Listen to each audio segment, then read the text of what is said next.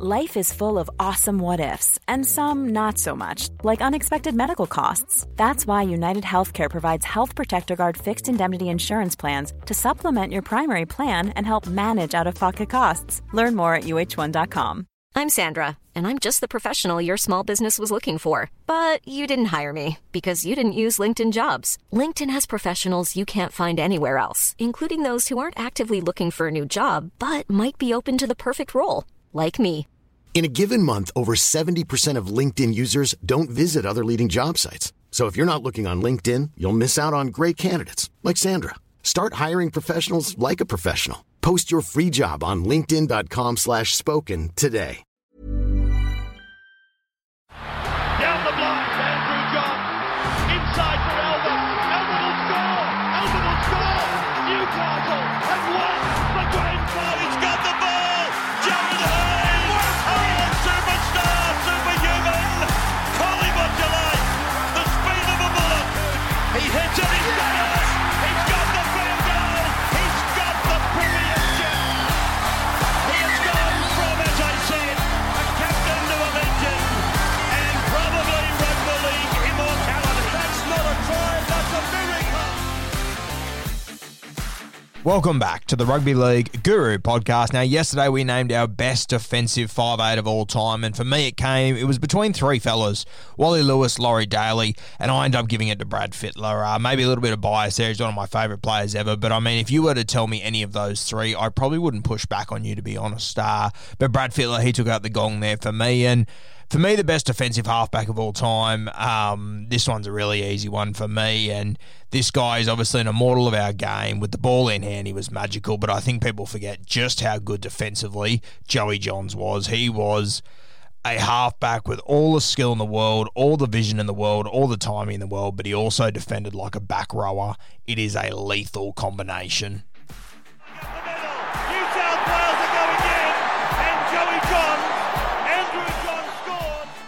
For me, this one was a no-brainer, as I mentioned before. Joey Johns, one of the best probably the best halfback we've ever seen, probably the most gifted halfback we've ever seen, and defensively, he was unbelievable. Joey just defended like a back rower, and, you know, my favourite thing, you know, when we're talking about these last two fellas, Andrew Johns, Brad Fittler, my favourite thing about the early 2000s, late 90s, sort of very late 1990s was when, you know, the Roosters would play the Newcastle Knights and these two would go head-to-head. It was simply a show that you couldn't miss. And, you know, my favourite thing about these two is that they defended like back rowers. And Joey was unbelievable. You know, Joey was just a competitor in every sense of the word. And every interview, you know, every time you hear Matty Johns talk about him or whatever it might be, I mean, it just shows how competitive he is, almost to the point of being a pain in the arse, realistically. And this was the best thing about Joey. He never wanted to lose. He always wanted to be on top. He always hated his opposition halfbacks, and he was never afraid to get in the face of a front rower or a second rower to come up and jam someone. And same as Brad Fittler, as I said yesterday, he'd just win all the contests. He knew how to, you know, even before wrestling was a big thing, you watch how Joey used to defend. He used to win that tackle to get to marker first and be ready to go again. And he's a guy that I've got a lot of respect for, Andrew Johns. I've said before, I think Cooper Cronk was a better halfback, but Joey was definitely a better footballer.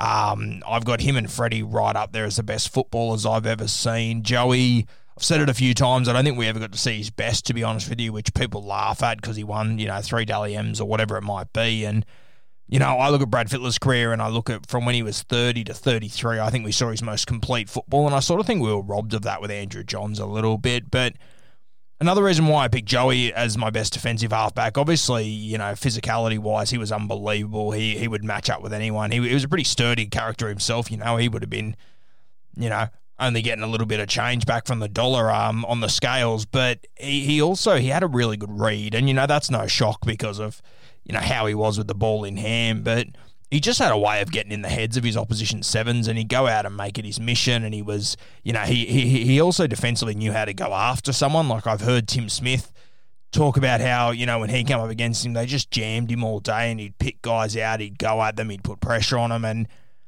I just love that about Joey. As I've said, the ultimate competitor, and just didn't make any mistakes defensively. And it's so important for me to have a halfback and a 5'8" that are not spot defenders. I've spoken about this the last few days, and people tell me it doesn't matter. It's all about what they do with the ball, and I just think that's absolute bullshit. I think you're making excuses for halves that don't put the work that Joey and Freddie did into their defense. Defense is an attitude, and the way that Joey and Freddie handled themselves without the ball in hand was incredible. I mean, they could win you a game with the ball. They could win you a game without the ball too, just with their intensity. I mean, if your halfback's getting out of the line like Joey did, putting shots on, being the aggressor, I mean, your forwards come with you.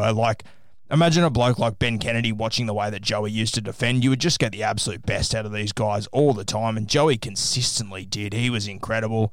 Remember in Origin, when he used to have Gordon Tallis coming at him, and he would just handle it each and every time. Just such a ferocious defender, just a quality 7. Absolutely love that about Joey. And in the modern game for me right now, there's only a few guys that I would say are really good defensive 7s, and the guy I've picked out I'll talk about in a minute. But there are 2 guys that I think over the last 18 months, they've improved out of sight. One of them is Adam Reynolds. I always thought, geez, if you just go at Reynolds, he won't show a jersey. You'll get through him. And over the last year or so, his defense has come out of nowhere. I don't know what's changed. No one's spoken about it. But you watch Reynolds, he puts his body on the line every single time. And 9 times out of 10, he comes up with that tackle now. He used to be a guy that you could just walk through, and he's turned his defensive game around completely, Adam Reynolds. Another guy I've been really impressed with lately is Mitch Moses. Defensively, he has been fantastic. He has developed really well over the last few years. Obviously, he's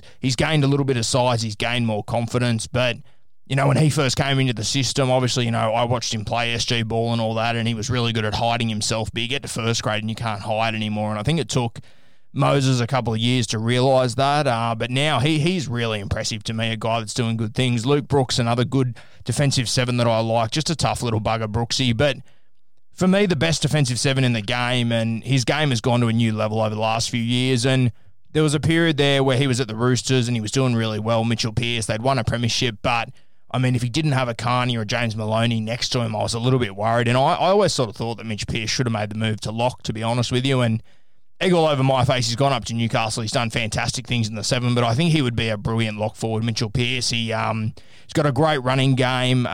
Defensively, he's fantastic, and that's what really stands out for me for the Newcastle Knights. He's a real leader with his defence, and Mitchell Pearce, for me, he's probably the best defensive 7 in the game right now, but I still wouldn't put him in the calibre of, your Joeys and your Freddies and your Lewises, your Meningas, these sort of guys. But Mitch Pearce, obviously a slightly bigger body than your average 7. As I said, I always thought he was going to become a lock forward or a hooker, to be honest with you. He stayed at 7. I still wouldn't be shocked if the right guy walks into the Knights system, if maybe they do move Pearcey around. I always thought playing hooker or lock might have taken a little bit of pressure off his shoulders because he can ball play. He's always been able to ball play, but for a long time there, I don't think he understood the game well enough to handle being a halfback without a really sturdy 6 next to him. So I always thought lock, he could pop up and do a little bit of ball playing, but then just take his hit-ups, use his running game, be, strong as an ox defensively. I always thought that suited him more, but he's turned his career around completely, Mitch Pearce, and for me, he's the best defensive halfback in the game. There's a bit of smoke going on around him at the moment, so it's going to be interesting how this season goes, but with the ball, Pearcey can sort of be hit and miss occasionally, but defensively over his entire career, I honestly can't fault him. He's been fantastic all the way along. Even in Origin, when people want to tell me he sucks in Origin, he can't handle it.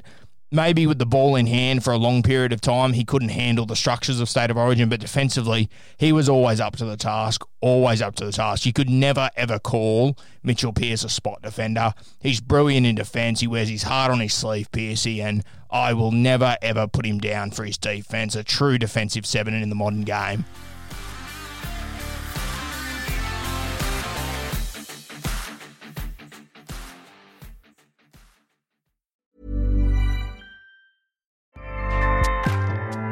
Acast powers the world's best podcasts. Here's a show that we recommend.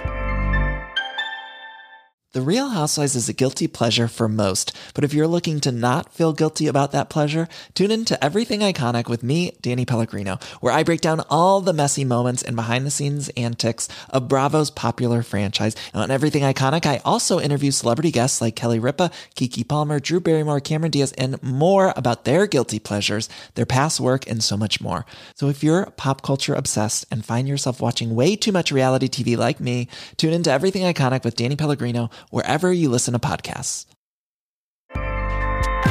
Acast helps creators launch, grow, and monetize their podcasts everywhere.